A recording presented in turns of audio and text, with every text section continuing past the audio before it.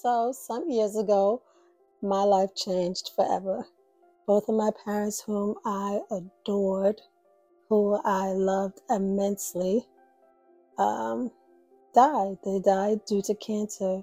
They died a short time after being diagnosed, and they died a year apart. And my parents and I were very close, and there was no denying the love that we had and we shared for one another. So when they became ill, I did everything in my power to try and help them recover.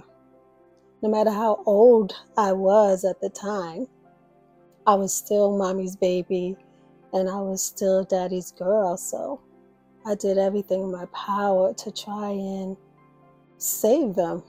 In a sense, it was heart wrenching to see them go through pain and to see them go through suffering. It was unbearable for me to watch, and even more so for them to endure.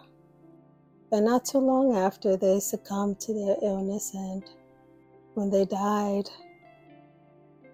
I was lost. And for a time, a part of me died with them. I can honestly say that. And I'm sure many people share that same sentiment, those that are grievers. So in those moments, I felt as if the world had crumbled, fall apart, left me.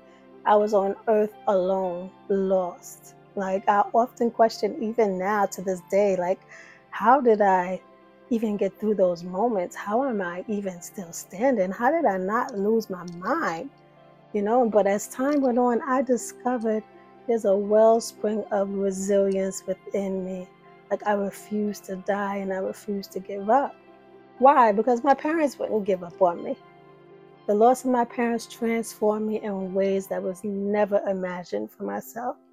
And to my surprise, the transformation I wholeheartedly embrace at this time in my life. So gradually, I stepped out of my comfort zone, challenging myself to do things that pushed the envelope, pushed what was my normal so-called character, and it brought growth into my life. And I realized that I had a choice to either let grief consume me, keep me bound and under the covers, or transform my life and use it as a powerful, positive change. And of course, I chose the latter. I chose to use grief as my power. And in those moments where I felt weak, I felt lost, I had to pull back in that wellspring of resilience and say, no, you will not fall. No, you will not die. No, you will not give up, because there is purpose within you to fulfill.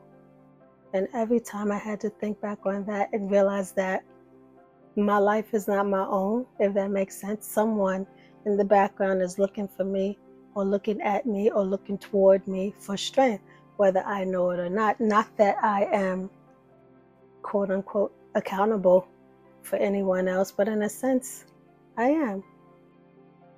I took it upon myself to have the mindset. In a sense, I am.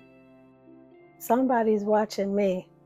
And because of how I'm standing, how I'm living now, in spite of grief, they decided to live. They decided not to commit suicide.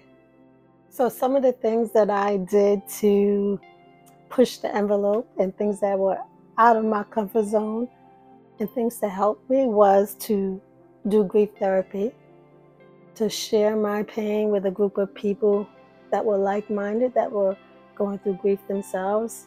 Having that open space to share and to cry and to write and to journal was a therapeutic place for me. As I shared before, I traveled the world alone. That was totally out of my comfort zone, but I did it, and because of it, I've grown immensely within my way of thinking and with my interactions with different people, different cultures. And another thing that I did that was fun and exciting and totally out of the ballpark for me was I took dance lessons.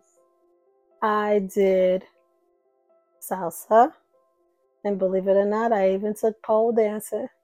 And it was such a joy and so much fun, and took my mind off of the grief, because I had a time in my life just laughing at myself trying to fumble that pole. It was a sight to see, to say the least. But those are some of the things that I did to push the envelope, to push myself outside of my comfort zone and explore different sides of myself. So if I can do it, I encourage you to do it as well and see what it brings to your life. See how it changes and transforms you for the better. You'll get to learn different aspects and parts of yourself that were sheltered, that you may not have even known existed had you not gone through the pain and decided to step out of your comfort zone. For me, I was a once quiet individual, and I speak when I need to, but for the most part, I found my voice. And now, through this podcast and through other interactions and workshops that I do, I'm using this voice to help other grievers in their healing journey. You see, as grievers, it's easy for us to retreat. It's easy for us to stay under the covers. And we might believe that all of our joy, all of our happiness, all of our strength is gone when our loved ones die and pass on, but that's not so. That's not so. I'm here to tell you that it doesn't have to be that way. You have to dig deep inside of yourself and pull out all the magical stuff that resides within you, because trust me, it's there. And let pain be the fuel for you to dig it out. Let pain be your fuel for you to discover you. Instead of succumbing to being complacent and being stagnant, we can take our sadness and turn it into something magical. We can take our sadness and turn it into something beautiful and learn different aspects of ourselves. I promise you, once you do that, you'll never be the same, and you won't regret it either. You want to be able to live your life just as our loved ones have lived their life. You want to be able to live your life and say, I did X, Y, and Z, so that when I leave this earth, I will leave this earth empty. So family, I urge you, take control of your own destiny and be your own hero. Don't wait for someone else to do what you can do for yourself.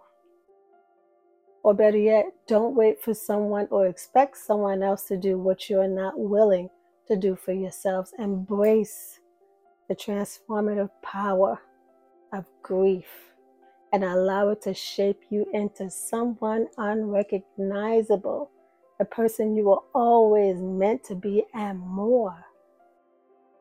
I encourage you. I'm here for you. And know you have the power to be the best version of yourself every day you wake up. Choose you, choose strength, choose growth, and use that pain that you have and fuel it into something beautiful, because you too are magical.